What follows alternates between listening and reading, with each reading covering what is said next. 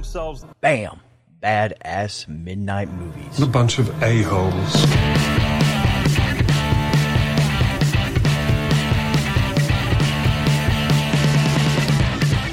Welcome everybody to BAM! That is right, the Badass Midnight Movies. We are part of the Midnight Movie team group. This show is pretty much dedicated to, really, we're focusing on all sorts of movies now. We used to do comic book movies and sci-fi movies. We're just going to focus on everything.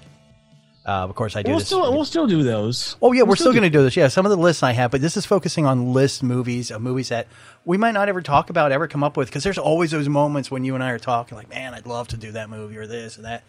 And I think this is our way. If we can't do the movie, maybe we can at least dissect it, show our love for it, you know. Show some love. Yeah, show our geek off, you know, for certain movies.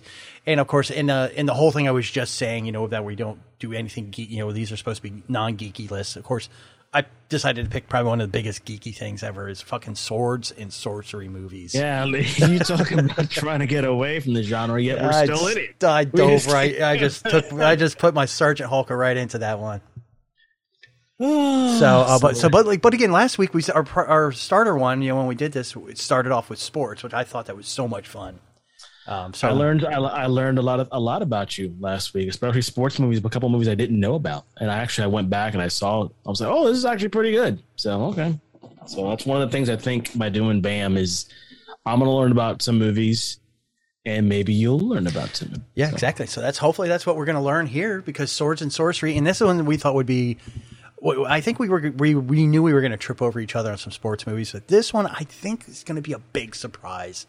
I think all around, and I'm still wrestling my list down as we're talking. My list will progressively work its way down as we get to the end of the show. But yeah, we're going to do swords and sorceries. Now, the one rule to this was no Lord of the Rings or the Hobbit movies, because unfortunately, I know there's a lot of people out there that don't like them, but to me, I think those were done the best. They really captured that style, and I thought they would just be too easy.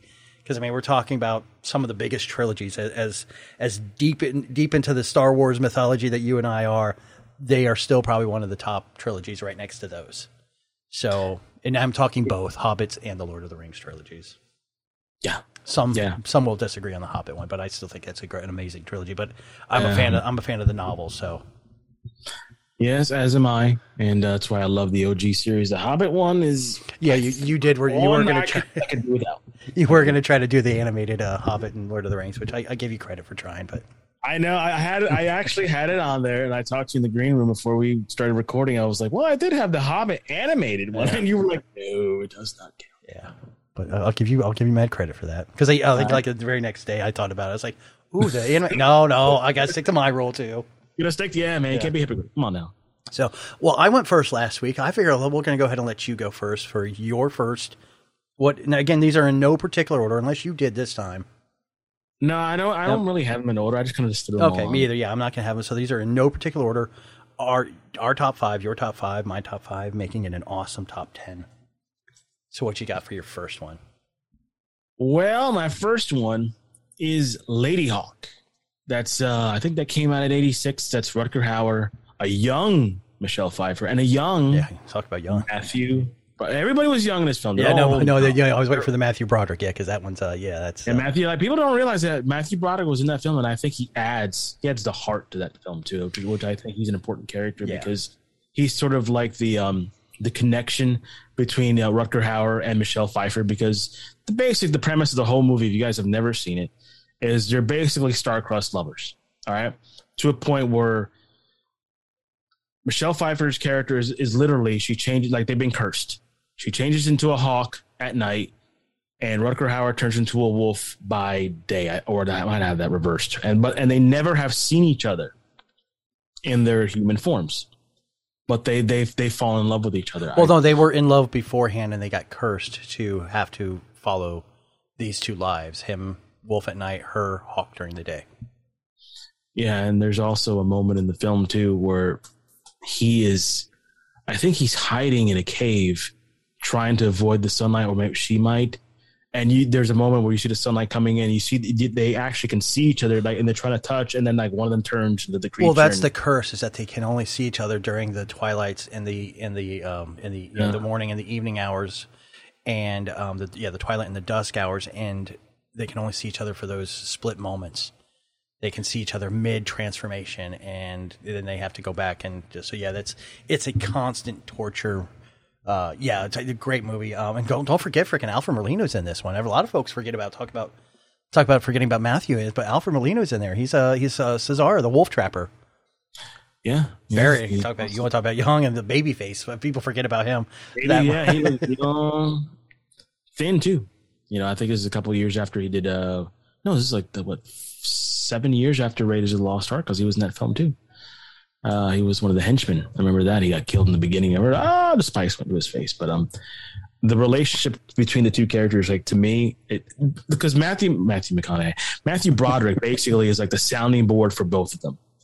He's almost like a shrink in this film, because you see them, like, Rutger Hauer's character will say, why do you love her? Because he's such like the stern, tough guy, and she's a very sweet type of person, and like they're often these conversations they have with him. He's like, why do you love him, and why do you love her, and with her it's like very elegant, like, oh, he's been there, like very eloquent in his words.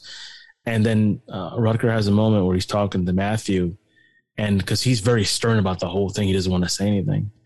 And I'll paraphrase. He says, like, why? She's like, she's the only thing that gives light to this heart. And I was like, wow. And that's the only thing he says about her. He says other things, like, later on. Like I said, I'm just paraphrasing, but like those moments, and then eventually when the curse is lifted and big embrace and all that. But it's a good movie too. Really good film. Like they have to hunt him down as a wolf, the hawk. I think one point in the movie she gets shot. They have to heal her. They take her to a witch, but it's just like the conversations and the relationships. Like, these two characters can, they can be that way. Yeah.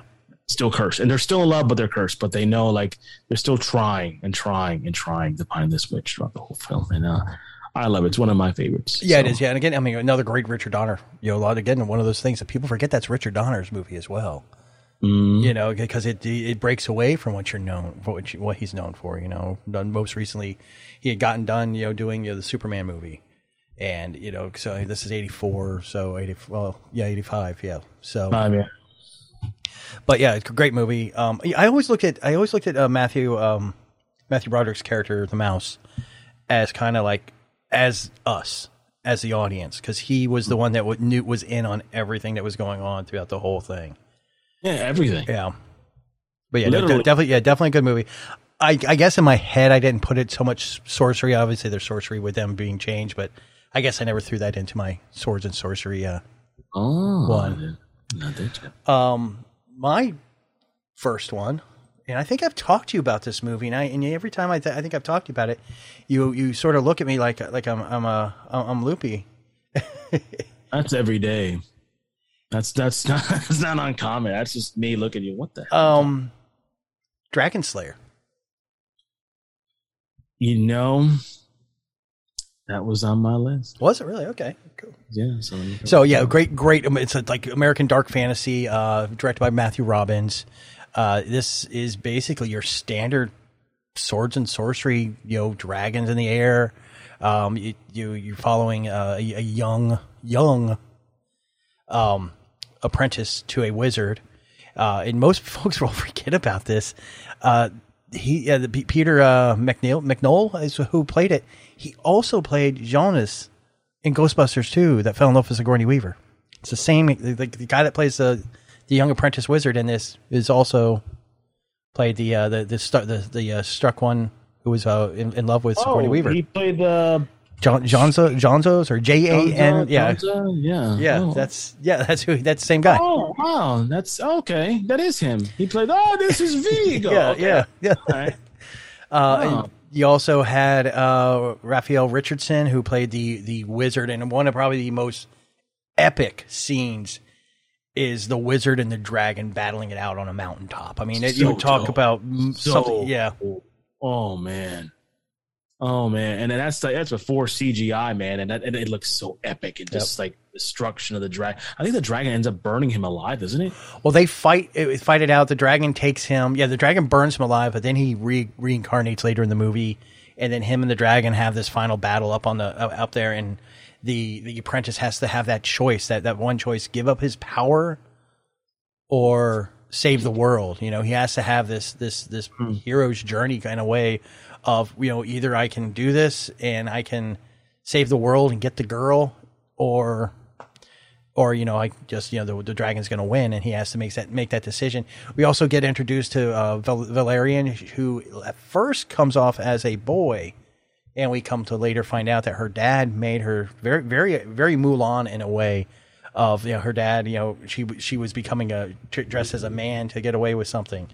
And so that but her dad, instead of the Mulan version, but her dad in this version, dad makes her dress like a boy so she doesn't get pulled into the sacrifice of the dragons that every virgin must go through. They do a very I don't want to refer to a newer movie, but I kind of have to, a Hunger Games esque, where they pull a name out of a hat, and, you know, whoever's pulled up and a virgin goes to the dragon and is sacrificed to the dragon. And probably one of the creepiest, nightmarish things I think I've ever had was seeing the baby dragon chewing on the princess. Ooh, like, yeah. That was, I mean, just, you want to talk about some epic, great practical for fantasy. That was, I mean, definitely, yeah, you look at it, the dragon was fake, but it's just that him chewing up the princess. It's just, well, a lot of times when you see the dragon, I think it's mostly filmed in the dark, so I don't think they see much. It is, but these are the baby dragons that are in the cave. Oh, with the weird eyes. Yeah, ooh. Yeah. Like I said, yeah, it's some really great movies. And you also get to see a very young Ian McDiarmid playing a brother Jacobs in here. So get to see him very young, also, you know, picking up a role. So yeah. Oh wow, he is in this movie. Shit, I noticed that. I didn't look at the cast all the way through, and he's on the second. That's the only movie that Peter McNichol was casted ahead of Ian McDiarmid as far as like. I'm pretty sure. Yeah, I'm pretty sure. But I mean, that gentleman's been in a lot of different things. I mean, so he even was in Harvey Birdman, the attorney at law. I mean, he did some voices there. He was the exterminator, the Eliminator. Man, he's tons of Ally McBeal, Heat, Addams Family Values. If you watch that, Sophie's Choice. He's been a lot. Yeah. Dracula, Dead and Loving It. That's my Leslie Nielsen film. So good. But, he's been a lot of stuff, but like you said, this was his very early days. Yeah, but no, this was something I really, really enjoyed watching this, and this was where they also they co-developed some of the special effects, like we were talking about the special effects for Empire Strikes Back. They used kind of the same stop motion that they used for that. They used in this one as well. So it's really, really cool. Good movie, and Star Wars connection with Ian McDiarmid there. Two of them, actually. Yeah, it's a good one. So very nice, very nice. I guess I go next. My next one, I'm not sure if you have it on your list, but I saw this. When was it? I think I saw a little bit today before I left out of the house. The Sword and the Sorcerer. This one I think was made by the same guy who's doing. It's actually a movie we're going to do actually later on, is Excalibur, and I believe this was his follow-up movie, The Sword and the Sorcerer. And one of my Richard Malls in this film, Richard Lynch, who a lot of times gets mistaken for Rutger Hauer. I don't know why, but they look very similar. But this movie is freaking bonkers. It's crazy. It's violent as hell. I don't. One scene, there's a dude like going to some dude's chest, ripping out his heart like a lizard creature. And of course, if you don't know that, one of the most famous thing this movie is known for is the triple bladed sword. Yep.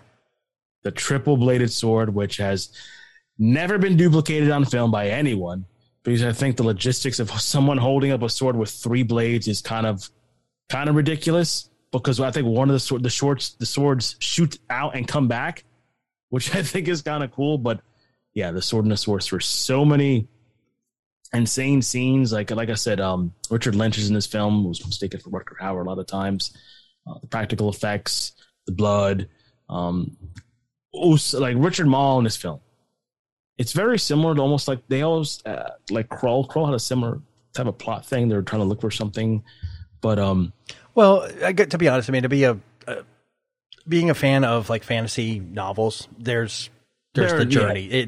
It's either your revenge plots, it's your journey to free someone or save someone, or it's to unlock a secret, or so yeah, very much in line with every fantasy thing you can do. They're always trying to overthrow a king and get one of their people in place, and like they have to look for something, and like the mystical sword, the mystical robe. It's always mystical something, and like you said, the journey to getting there. But this movie, this is one of the first movies I think I watched in the theater with, or not first movie, but I think I saw it by myself with my brother. We snuck in and we saw this movie. We were watching something else because we wanted to watch The Sword and the Sorcerer, and we were not prepared for it. You would not. We were not prepared for it. Like we look back at it now, and I'm like, oh, this was stupid. But now, looking back then, no. Well, you got to look back. Your comparison to technology now to then that was cutting edge, and it was like, it's going to scare the crap out of you. This is where I think, and honestly, with this movie, this is where I think a lot of, like we talk about, where I talk about in the the novel industry that people talk about, this grimdark series of movie or of books, and George R.R. Martin, he sort of was the bringer of this. But when you look at this movie, I can see where he got some of his ideas from it. Grimdark. Oh man, a lot of him. Grimdark really in the novel world is it's not just gore, but there is a lot of gore in the grimdark. What we see in the Game of Thrones movie or shows, kind of light compared to what they describe in the books. But you have the Malazan series. They are very dark, gritty, brutal, and gory. And this, I see that I could see a lot of these authors replaying this in the background, whether writing books. And it's quick. What I like about the movies, especially you mentioned Dragon Slayer, and now we're mentioning The Sword and the Sorcerer, is these movies are very quick. They get to the point, and the story moves quick, but you're not bored. Yeah, I think that's one of the things that we're missing a lot of times. Like this film was only 99 minutes, and it gets to the point, but it feels longer. When I saw it, it felt longer. Mm-hmm. And like Dragon Slayer, when I watched that, it felt longer. But they're short films. They get to the point. You have a lot of action. You get the romance, and it's just right there. And it's cool. And I wish they're not going to do it because a lot of times, money and all that studios. But I really wish, and maybe streaming can get to this because streaming has a lot more leeway. But I really wish they would get to stuff like this where, hey, it's to the point, it's quick, it's there, it's fun. Hey, that's it. So that's the ultimate popcorn movie. Yeah, well, that's why I think that's why we get away with it with streaming, because we can. Somebody was talking about, when you look at really one of the things with like the Disney streaming MCUs, they're not really connectivity between them all. They sort of stand on their own a little bit right now. I'm sure down the road we'll see the threads, but they're literally 2.5 hour or 3 hour long movies. Mm-hmm. Just broken up. And I think that's the perfect way of doing it. I honestly think that the movie theaters right now have a deal with scientists to see how long they can make people sit in seats and not pee themselves. Yeah. All right. Because every time, longer movie, like 5 minutes, 6 minutes, 2 minutes here. You mother, or what are you trying to do? Kill us here? Yeah. The movie starts at 8:05, and guess what? You got to sit through 30 minutes of trailer. So 8:35. So I wish they would stop lying about that. Well, they don't. I don't want to see Nicole Kidman anymore. My God. We're at the theater. We know. Jesus. Go to a different theater. Don't go to AMC. You won't see it in Regal. Anyway, Sword and the Sorcerer, what you got? All right, my next one, and this one might be where we kind of maybe might cross over, but this is in a way, when the movie came out, it was a contemporary Sword and the Sorcerer's movie. With the fact that the movie started in contemporary times and then journeyed back and jumped around. I'm talking about the one and the only, Time Bandits. Oh, I didn't have that on there. I thought this one might be the one, really. You know why I didn't have that on there? There's so many. I didn't think of Time Bandits. I'm not gonna lie. I wanted something because this one I love watching, and it is sword and sorcery, but it sort of takes place now. Obviously it was filmed back in the 80s, but when you look at it, it is more of a contemporary one. And then the cast alone: Sean Connery, John Cleese, Shelley Duvall, Ralph Richardson. I mean, Ian Holm, just the cast alone, and directed by Terry Gilliam, part of the epic Monty Python troupe. This is definitely a lot of Monty Python alumni in this, but it wasn't a Python movie at all, but it definitely was fun. And you just to have that cast and almost kind of sort of, I know it was and it wasn't. It was sort of before its time to actually have little people in the leads of a movie. You know, yes, they had moments of comic relief, but they were really the lead. They were characters, man. They were characters. Yes, the kid Kevin, he was kind of he was there. He was part of like the one leading of it. To me, it was them. It was those actors and those characters that made the movie work more than anything else. And again, talk about nightmarish scenes when. Oh boy, I know you're going to mention when the wall falls apart and the head comes floating. The Supreme Being, dude. Yeah. Ooh, and he's like searching for them. Oh no, like I don't know what he's saying. He's like searching for them to come back in time. They push to the wall. They're all running. They push the wall. They go through and they fall down and they land at some different time. Yeah, he's still terrifying. Like the beginning of that movie, like you see you don't know who he is. Mm-hmm. I mean, later in the movie you find out who he is. And he's some old British guy, but which I thought was hysterical. Like they finally see him and he like, yeah, sorry about that. All right, chaps, clean this all up. I'm like, what? That's him. And then we get to see Sean Connery as a villain. We finally see Bond breaking role, and taking on something different. This was before Highlander, and we get to see him, playing two roles in a way. He plays the fireman, and then he plays Agamemnon. Yeah. And I mean, just amazing. Budget $5 million. Box office in the United States and Canada. This isn't for the worldwide. They made in the United States and Canada $42.4 million. I mean, dude, that's it tripled its budget. Yeah, which makes me like, why didn't we get a sequel with this? This was so well done. Man, I have always wondered when we talk about movies being remade or rebooted or whatever. I've always wondered why they haven't touched this. Again, I think it's one of those things. I think it's one of those holy things. Like we've talked about Jaws. You never want to remake Jaws. You never want to remake The Godfather. Yeah, you don't want to. There's certain movies you don't want to remake because they're so iconic and untouchable. And this might be one of those ones. I would never have thought Time Bandits would have been this film to be iconic. Like for me and you, yeah. Like I've probably could quote some lines and talk about where they landed and they meet Robin Hood and dude, George Harrison from the Beatles is in this freaking film. It's just so much good stuff. But like, I think like, man, like a guy like Matthew Vaughn, this is right up his alley. I mean, they probably would make it different, of course. You got to. But you got to think, we're here in America. Overseas, this may be, and if anybody's out there, anybody out there that's from England or across the pond from us. Let us know, is this, like, for us, this is sort of like an underground cult movie, but over there, is this something more important to you at growing up?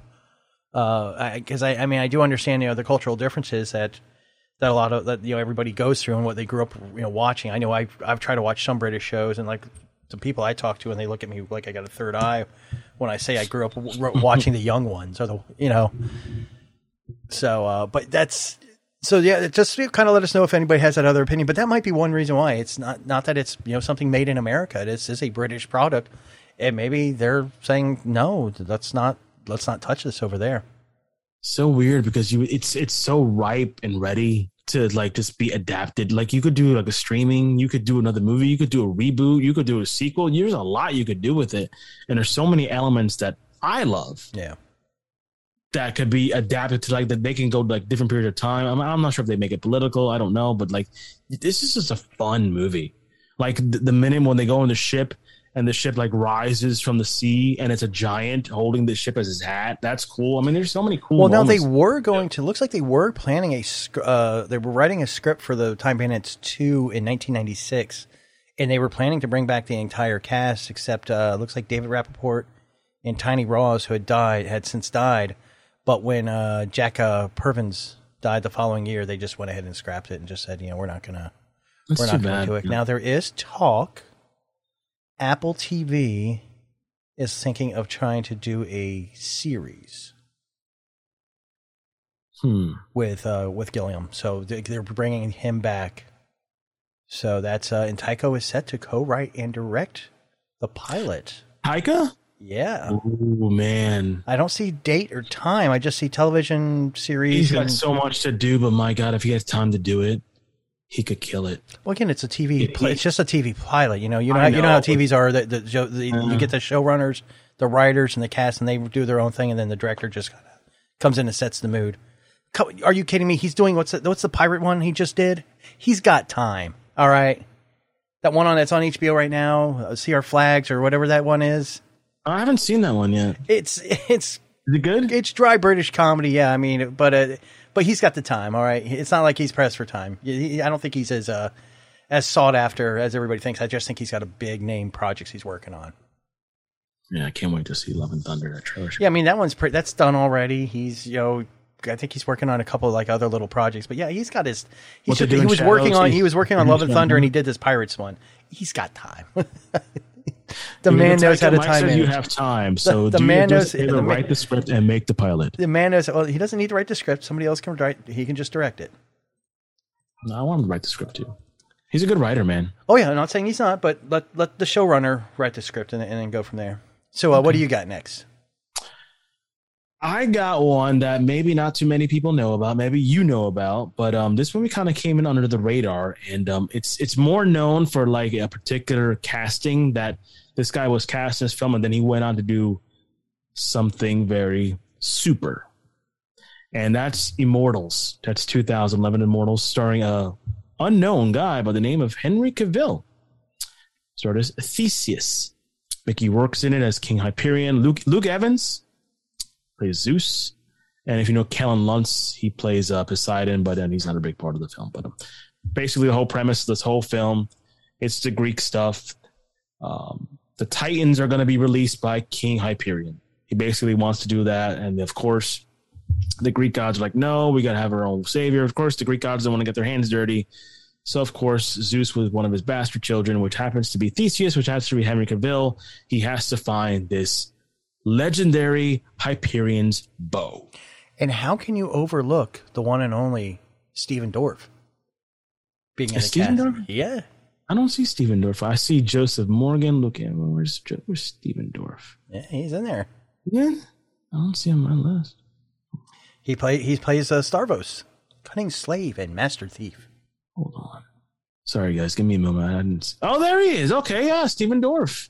John Hurt also in this as he just plays the old man, but you can figure he is later on if you watch the film. Mark Margolis as the new priest. Yeah, a lot of character actors in this film, and of course, this was, I think, the first time that we're introduced to Henry Cavill. And if you listen to what Zack Snyder said, he saw this film and was like convinced that had to be Superman. I mean, take that for here or there, but I think a great movie. To me, it's a more modernized version of Clash of the Titans. It's more dirtier, more grittier. I love the special effects in this film. I mean, I didn't like the way they designed the Titans. The Titans to me were kind of like chintzy looking. They almost look like Spartan soldiers, like just lined up like this. Like the whole thing when they're in the cage, like captured, and basically King Hyperion has to release them, and they're just sitting there like this. Through the whole film, like they don't move their eyes. That's it. They're just like this, and then they finally release, and there's a big battle with the gods and them. But visually, it's a pretty movie to watch. Yeah. Very pretty to watch. Like special effects are on point. The story's pretty good. Henry Cavill, like I said, this is his exposure to the U.S. audience. Actually, no, he was in other things. He was in this was like his 9th movie. But I think this is his first starring one where he's like the lead. Yeah. Other ones he was in like Hellraiser, Hellworld, and like Red Riding Hood. Hellraiser? Yeah, Stardust. He was in. Yeah, he was in a few other ones. But yeah, I think as far as like lead goes, I don't think he was lead on anything before this. Oh no, he was in Blood Creek also with Dominic Purcell and Henry as brothers. So that gets kind of a co-lead there. All right, well, I didn't know that, but one of the better sword and sorcery movies. Really cool. It goes by fast too. Very quickly. I thought Mickey Rourke did a decent job as King Hyperion. He's coming off The Wrestler, I think Iron Man 2, which was not greatly received, but then he did this one. I thought he was better in this film than he was in Iron Man 2. He had a lot more to do. He's a lot more menacing in this film too. Like he's a big dude in this film. He didn't have a lot of dialogue, but he was more physical in this movie too. And I dug it, and I dig this film, man. It's if you like Greek mythology, like I am a big freaking geek for that stuff. It's a cool movie to watch. Visually, some of the acting, but story's pretty good. It progresses pretty fast, and That's a nice movie to watch. I heard they wanted to do a sequel, but that never came to fruition. Kind of like Man of Steel 2. But hey, what are you gonna do? What'd you think? Did you see it? Yeah, that one. No, I have not seen that one. No, okay, it was one of those ones that kind of just went under my radar during that time. Check it out. It's a really good. I always call it like Clash of Titans, but like with that cast alone, I got to watch it. Knowing who was all in that. I mean, I've seen like the poster and I've seen it listed places to watch, but it was never one I'm like, oh, I got to watch that. But now that I know who's in that cast, yeah, I gotta watch that. Do yourself a favor and watch Immortals 2011 starring. I mean, I got seeing Superman, Deacon Frost hanging out. I got to see that part. I mean, so and Doctor Who. And John Hurt was also a doctor. So yeah, well, that's you. I'll be like, oh, he looks familiar. What you got next, bud? Mine. I'm gonna go a little different on you. I'm going Japanese anime. This one is called Tales from Earthsea. And I'm also gonna go a little book nerdy on you as well. This movie is based off of a series of books from Ursula K. Le Guin, and this is the 4th book in her series. It was very weird. They decided they didn't do like you would normally do with a book series. You go start first book, second book. They took I think it was the 4th book in their line of these series and made a movie about it, and it basically is following Ged or Sparrowhawk, who is the main character in the main series of the books. It follows him as a kid and shows how he becomes a sorcerer and everything. But this actually follows his sort of apprentice that he's like taking under his wing. Timothy Dalton does the voice dubbing for Sparrowhawk in the English version, which is really great. When I forget about that he's there. But you hear him doing that. You see who else is on here. You have Blair Restanio, who's on there. You also have William Defoe, who does voiceover on this. You have Cheech Marin, who's also on here. Yeah. You have Brian Gregg, who's also on here. Great casting voice. You have I can never do her name right. Mariska Hargitay. Yeah, she's also on here. She plays sort of like she's an old friend of Sparrowhawk's, but like they're sort of like there's like this sort of like tension between them. Mm-hmm. But it's great to see. But it kind of follows his young apprentice and Tanar, who Mariska plays or voices her niece, and how their relationship. But they have to battle it out. There's these two kingdoms that are battling it out, and as a war galleon sails through the storm, 2 dragons fight above the clouds and try to stop them. So, like I said, it follows everything with dragons, everything with sorcery, and also they have a couple of great epic like swords battle. It's not your high end anime, so like when I say anime, I'm not talking like the flashing lights and smooth. It's very storytelling based anime. Mm. But yeah, one of my favorites. If I ever want to sit down and just chill out and watch, little anime sort of story. And again, I'm a fan of the books as well. So that's what it just like still blows my mind when I like, why did they jump right to the 4th book? It's kind of Star Wars-esque in the way they did it, jumping to the 4th film.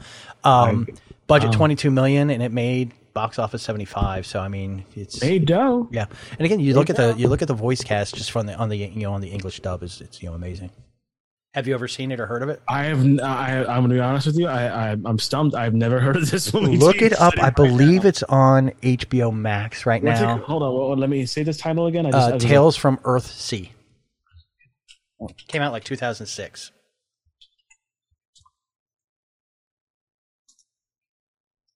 Oh, wow. Okay. So, but yeah, no, just really, really good movie. Again, like great book series, and I'm gonna be like I said, I like it looks nice. Look at that. For some reason, they told it to. I mean, even the author's like, she's like, hey, it's not my book, it's your movie. It is good. It's a good movie. So it's one of those ones where they just had the rights to it, but yeah, it's really, really good movie to watch. And if anybody, how does Cheech Marin in this film as a voice cast? Look at the rest. I mean, you've got Timothy Dalton. William Defoe. Like, did they spend their whole budget on Dalton and Defoe? Because I'm pretty sure Mariska Tay didn't come cheap either. No, she's been a lot of TV stuff. So Yeah. So like I said, there's a lot. I'm sure these are the girl that played Dee Dee in Dexter's Laboratory. She's in here doing voiceover. James Hornell, who's God, who did Ironhide, and he was I think he was Wacko. So I mean, again, not a cheap. You talk about a great money on. Wow. So, okay. Yeah, check it out. It's really good. Really fun. I'm gonna check it out. I'm gonna check that out. Looks right up my alley. It's so funny. I have been introducing you to more anime lately, and actually, we've got one more coming up. I think it's next month. We got a cool anime story coming up that you haven't seen before. Yeah. I'm looking forward. It's like this last couple of years, I've sort of tiptoed into the anime world a little bit more. I've made a mission of myself not to watch that movie yet. Oh yeah. No, but I'm gonna. The closer we get, I'm gonna watch it because I know it's a review, and I can't wait because like this is right up my alley. The anime looks really good too. Like okay, Tales from Our State. All right. Oh, it's a 2006. So, and if you're interested in reading the books, and anybody listening, of course, that's obviously who we're talking to. But if you're interested in reading the book series, they are tiny freaking books. Like literally, like the first book is like 200 pages, I think, or 220. Like very, very thin books. They're not like these monster fucking novels you see. They're very tiny, and every single one of them is about that big. Except I think the third, or the book just before this one's a little bit bigger. But yeah, the rest of them are real easy reading. So if anybody wants to get into reading those, I'm definitely going to check that out. And guys, if you haven't, do yourself a favor and check that out. Tales from Our State. I guess I'm next. This is our last one. This is our last one, right? No, I think I'm doing. This is my 4, and then you got a 4, and I think we have one more after this. Okay. Because I did. Yeah. This is okay. This is my 4. Just before we get to the last one, let's do our runner up before we hit our last ones. Okay. So this is my 4, and then we'll do 4, and then we'll do runner up. All right, this film, if you guys know me by now for almost 4 years, I like movies that are ridiculous and make no freaking sense. This next movie I'm going to mention, the name alone has name recognition, but the whole movie, if you watch it, makes no sense. Doesn't follow anything, but I freaking love it. Why? It's one of the first films my dad took me and my brother to go see. And if you guys haven't guessed what it is, I'm going to tell you. It's Hercules, 1983, starring Lou Ferrigno. It has all the gods. It's a space adventure with Greek gods. Let me say that again. It's a space adventure with the Greek gods. He literally is in space fighting other Greek gods. The special effects are, let's just say they're a work in progress. It's very spacey. It's very, I think it was like towards the end of the disco era, so you can see a lot of disco stuff. Yeah, the early Mike, I'm not sure if Mike, I'm not sure if you've seen this movie or maybe you saw it on a drunken night, but my God. No, but I did watch Hercules Goes to New York, so I thought that when you started saying Hercules, I thought that's where you were going. No, that was not on the list. Actually, there's a sequel to this movie called The Adventures of Hercules starring Lou Ferrigno in 1985, which has nothing to do with the first film because they're back on Earth and they never explain why.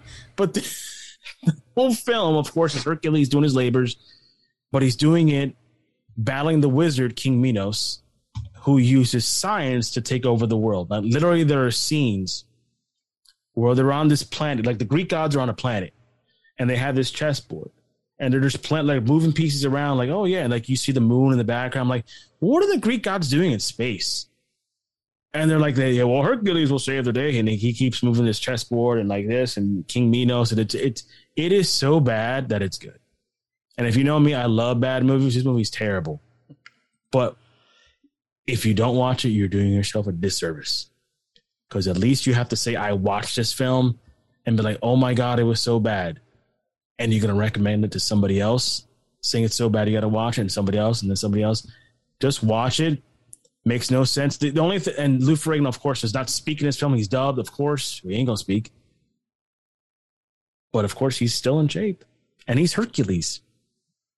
In space. But the man's still in shape now, so yeah. I mean, that's you're talking when he just got done doing the Hulk. Of course, he would be in shape. He just got done doing the Hulk for 4 years. And like in the Hulk, like you saw him with the green type of skin on there, but in this film, you could see him like he's hulked out in this film. Like so check it out. Hercules. Do some push-ups before they say action, man. You're gonna be ripped. Oh no, man, he's like mega ripped in this film. Like he looks like Hercules. Like Jesus. I mean, of course he's a bodybuilder. Him and Arnold and all that stuff. But my God, so good, so bad, but so good. So yeah, Hercules, 1983, one of my favorites. Check it out. Okay, they're in space still. Mine and you sort of mentioned it already, so I don't know because you mentioned it already if it's in your list or not. I'm gonna check. And it's a movie that we've already done. Krull. Yes. I mean, you can't get any more sword and sorcery. I mean, obviously it's not a sword, but it's a clave, and you know what? Nothing more iconic of a weapon that I can think of when you go look back. And yes, you see all nowadays everybody's collecting these swords from like Lord of the Rings and from Game of Thrones. You know, everybody's got the Jon Snow sword in their house or you know, you just see everybody collecting. Nobody has the clave, the most iconic to me weapon of a swords and sorcery movie in, I don't know, since I've been alive for the last 40 years, you know, almost 50. So, I mean, and just the cast, you're talking about an amazing cast of actors that are on here. Freddie Jones, you have David Bately, you have Lizette Anthony, you have Kenneth Marshall, a very young Liam Neeson on here, as well as Robbie Coltrane is also on here. I mean, just amazing cast. A little bit different of the twist of like a hero's journey or going out and just saving somebody. It's almost got this mix of fantasy, sorcery, and sci-fi because of the beast. Because he's otherworldly. He comes from another world and comes here. Very reminiscent of, and this is like right, I think probably right around the Toy Series when it came out. This reminded me, and this is what a He-Man should have been. Like the feel, not the story, but that feel of this evil, ugly creature who's the villain who's trying to get the princess, and you have the king or the young prince who's, you know, has to go save her. Just a very, very basic on like the storyline, but I think this is how this should have been for like a He-Man story. But again, one of my favorite ones of all time. I can watch this over and over again. You don't have to convince me. But check out our archives. We actually did a watch along list many moons ago. It's so good. Like the journey for the first part of the film is they're trying to look for the glaive, and he eventually gets the glaive. He uses it. You know, he saves the world. But like one of the saddest things in that movie too is when he actually defeats, because it's the thing is just called the Beast. Like that's his only name. That's his own name. Yeah. And I think you see him briefly when his full form, he looks like a giant reptile monster or whatever. But throughout the whole film, you hear his voice, like, I have you here. And like you see like versions where he's like disguising himself as Ken Marshall's character. I forget what his name, Cowlin, or his name is. And like, hey, you could stay here with me. You could have everything. Anyway, so but anyway, he uses the glaive towards the end of the movie. He kills the monster. But there's a sad scene towards the end. He's trying to get the glaive back, and the glaive won't budge. It just stays there, and the destruction happens to the castle, and he has to leave the glaive there. I always thought like there was always room for like a sequel, like Return of the Glaive. That would have been cool, but never happened. But it's a fun one. You don't have to convince me on that one. Robbie Coltrane's awesome. Lisette Anthony, she went on to have like a really decent career. I think she's still doing something. She's still a beautiful woman, and then a little bit older now, but she still looks good. So hey, yeah. I mean, and again, we always talk about these heart tugging moments in a lot of these movies. And you know, there's a few. I think probably the one that really tugs at me was Freddie Jones's character Ynir, who was basically the narrator of the film. And you come to find out the widow of the Web, as you know, they were former lovers, and that she's like, well, I can give you one thing, and you know, you have enough time to put sand in your hand and hold on to that until you leave, and that's how much life you have left. And I was like, oh, that, and then you had the old man, the old wizard, his death, dude. Yeah, his death, So I mean, just so many. But again, there's those moments where you're like, okay, we've gotten into a comfort zone, especially when the old man dies, you know, and just great storytelling and just great acting. Again, I think this was a British film as well. Yeah.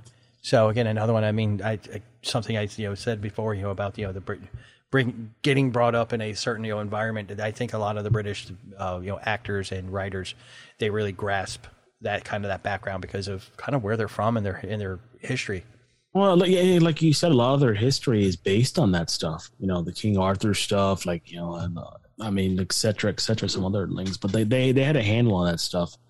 And I think as Americans, there's some films that go that route. They're pretty good, but we do the great gun-toting ones and the rebellion ones and all the really messed up ones. We do those great. These guys, British, and they seem to really capture that King Arthur vibe in the Sword and Sorcery. And they rode that wave all throughout the 80s. Yep. And they made good movies about it. Yeah, it's a good film, man. You don't have to convince me on this one, man. I literally, again, guys, check out the archives of Midnight Movies. We actually did this one. There's a reason we did that one. All right, so this is our last one. So let's get a couple of runner-ups. Don't tell me your one you pick. What do you got left? Oh, as far as my runners up? Well, we're not gonna. Yeah, not your last one. We don't want your number 5 yet, or your number 1. I'm not gonna. Yeah, okay, just my runners up. Who aren't you using? You said because you and I both we've told each other we make extra to the list. So let's talk about runners up. What do you got? I had the original Clash of the Titans. Okay, nice, very good. I can see that. I had Legend, Tom Cruise's Legend, which I wanted to put on there. That was on my list, but it's not on my runners up list so far. We haven't touched each other's lists. And the other one I had was, you said it before actually in passing, was Masters of the Universe. Oh, really? Okay. Which I freaking love that film. I'm like, people have their issues with it. Oh, it's not really He-Man, but I dug it because the story about that film. I almost chose it, but it was more sci-fi than Star Wars. That's the only reason why I didn't choose it. Because I wanted to choose it, but I was like, I don't know, man. Like it's not really sword and sorcery, more sci-fi and sorcery, and it's on that edge. And I was like, it's right there. You can do it. You can make an argument for it, but like, do you want to save for something else? Because I want to save that movie for something else. Definitely. I don't blame you. That's the same reason I did. So all right. So what do you got? What's your number one? Not your number one, but your final choice. My number one. Well, you could call it my number one, I guess, dude. Okay. We haven't done this movie. And I think it is a crime that we haven't. Number 1, it has awesome music. Number 2, awesome hero. Number 3, awesome villain. And if you guys don't know what I'm talking about, it's a movie that me and my brother can quote every single day, and we actually say it because we say his name every day. To fucking Crom. And that is Conan the Barbarian with Arnold Schwarzenegger. You're looking at me side to side. Maybe you chose it, maybe you didn't. If we did, we're both our minds thinking like, dude, Thesla Doom, the Riders of Doom, the journey of Conan from the little kid like pushing that wheel for all those years, 16 years. Then he gets huge and he goes after Thesla Doom, the murder, the witch, the crazy freaking witch guy, the journey of the desert. He gets hexed. He gets all tatted up. He goes and pushes a bowl full of naked women down. Oh my God. Oof. A bowl of naked women. It was a bowl. I think they were like in a bowl. It looked like they were in a bowl. Because I think when Thesla turned into the snake, he was trying to have sex with all of them. I don't know what it was. It was weird. But so like the beginning scene of the film where the dad is talking to young Conan, Crom steel is strong, make you strong, and like all those words. And then when Thesla invades the village, and a young Conan is there watching because the dad dies, and like the mother's there with him, and Thesla looks like he's trying to defend young Arnold, where Thesla's trying to look at her mom, and the mom is like almost hypnotized, and then all of a sudden you just see the sword just cuts his mother's head off, and he just looks at it, and basically he just sits there and he just starts pushing that wheel, man. And so just a little bit note to you guys, start pushing that wheel. You too can beat Arnold Schwarzenegger in 16 years. And of course, the whole revenge story, the music alone. There's actually the director's cut of this film, or director's commentary, which I think one night I told you about. I was kind of bored. Like, let me just throw this on. If you guys have never seen or heard the director's commentary with Arnold Schwarzenegger and the director, it's gold. It is. Watch it, sync it up with the movie. He's literally sitting there like, yes, this one part here, like the night before I was really hammered. Just beautiful. It's just hysterical. Watch it. Any version, but to me, I recommend watching the director's commentary with Arnold Schwarzenegger on there. It's gold. It's gold. I'll definitely give you that one. That was on my list, or not. It wasn't on my list. It was my thought. I was like, man, I don't think I'm going to put that one on there. I did have on my secondary on my standby list. I had the Destroyer. Not as good, but I feel it's more sword and sorcery. It's more sword and sorcery. Yeah, so that's why Conan the Destroyer was on my standby list, not the original. Again, I'm very kind of touchy on those because I hate to say this because you'll laugh. The Jason Momoa version is better and closer to the stories than either one of these. I didn't hate the Jason Momoa version though. I actually kind of liked that. I think people gave that one a bad rap. Yeah, but it's closer to the actual source material than these are. And I would put these two movies, The Destroyer and Barbarian, up as probably one of the, if we ever had to do this list again and they finally released the trilogy, I would put those in league with Lord of the Rings. That you can't touch. You can't add those into here because those as a combo are great. But if they finally get to King Conan, it's been in developmental hell. It's seen light. It's gone back down. I think it's seeing light again because we're hearing stories. If they can get the third one in there and make that trilogy would be epic. Dude, the ending of Conan the Destroyer literally has Arnold Schwarzenegger sitting on a throne, and it says, "But that is another story." Yeah, and I'm sitting there. Want that other story? The little kid, I'm like, when is the other story going to happen? When is it going to happen? My God, we've had kids since then, and the story has still not happened. What happened, Mike? What happened? I've been waiting for Conan the King. It's a perfect time. Arnold's old enough; he could do it. He's still in shape. He's at the perfect age. I mean, you can't say he can't, man, because you got fucking Harrison Ford out there doing Indiana Jones, and then I'm just saying he doesn't have to do much. Like you could still shoot him from like the ground up, doing like minimal scenes with the action. He's just got to swing. He's got to swing a sword. It's not like we're asking him to lift like anything. So, but yeah, no, I definitely see it. But again, like I said, on my runners up, Conan the Destroyer was definitely on there. The Dark Crystal. Ooh. One we have already done, and I almost put that as number one, but I decided not to. The Princess Bride. I think that's great, but it's not as so much sorcery in there. It's more swashbuckling. Yeah. And then I also had one that I love, and I don't know if you've ever seen it, because it's got your namesake in it. Solomon Kane. Have you ever seen Solomon Kane? It's funny you say that. That was on one of my third. That was on my second. It was on a list too. So we're not that far off. So maybe that's the closest one we've gone is Solomon Kane, which is funny because I was like, he'll never have that one. No, it's actually a really underrated one. Like the beginning scene of that movie, just amazing. Yeah, amazing. Like the whole demon thing and like who he is. Oh, watch it. Well, I don't know if you'll be too surprised. I might. You know how I am right now, and me being like this little fucking bookworm again. The Never-Ending Story. I can't hate that, man. It is swords. It's sorcery. It's fantasy. It takes place in a more contemporary time at the beginning. You drift off into that world. It has the most heartbreaking, damaging thing anybody, and I don't care if you grew up watching The Land Before Time. Screw you and your little foot, all right? That scene is just I don't even want to say his name. I know what it is, man. That scene. But yeah, the scene with the Atreyu and the horse. That it's murder. Breaks me. And like this, like the pain and like dude, I ain't gonna lie. I'll tear up while I watch that scene. Oh yeah, still do. It hits me, man. Like, oh no, save them. Like, oh yeah, no. And then I mean, just amazing. It's just so much fun. It's heartwarming and it's heartbreaking at the same time. And I just love that. I just love that movie. And it's one of those ones that it just can take me back. What was I watching today? Oh, I was watching Purple Rain today, and I was like, man, it's like some of the 80s movies takes you back and some don't. And like, I don't care where I am or what mood I'm in or probably how old I'll ever be, but The Never-Ending Story will always take me back to that moment. And then you talk about your soundtracks. You can't beat that fucking song. Okay, I don't care who you are. Okay, what kind of mood you're in. You hear that? You hear the Never-Ending Story theme? You're happy.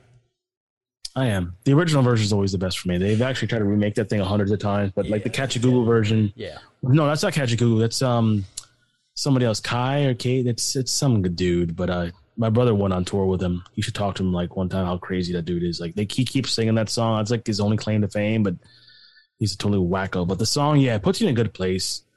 And it's just like, okay, let me hear it again. Like, and they made a couple sequels after that, which were not as good as the first one, I'll admit. But yeah, you had the next chapter in the Escape from Fantasia. Escape from Fantasia. The second one, I think, is a little bit better than the third. The third one was like, what the hell is going on? And like, we had Jack Black in there. Like, what? Yeah, just yeah. But the first one was always going to hold up to me. And it's like I said, it's a story. Like when he goes into the bookstore, and I forgot the name. His name is Bastian. Bastian was the name of the kid. Yeah. Yeah, so he goes in there, talks to the old dude, and he's like, "Hey, man, you can have any book to read here, but you can't have that one. Why not? Just don't take that book." And it's the book with the sigil of the Neverending Story. He takes it back home, reads it in the library, and like in his attic or something, and stuff happens.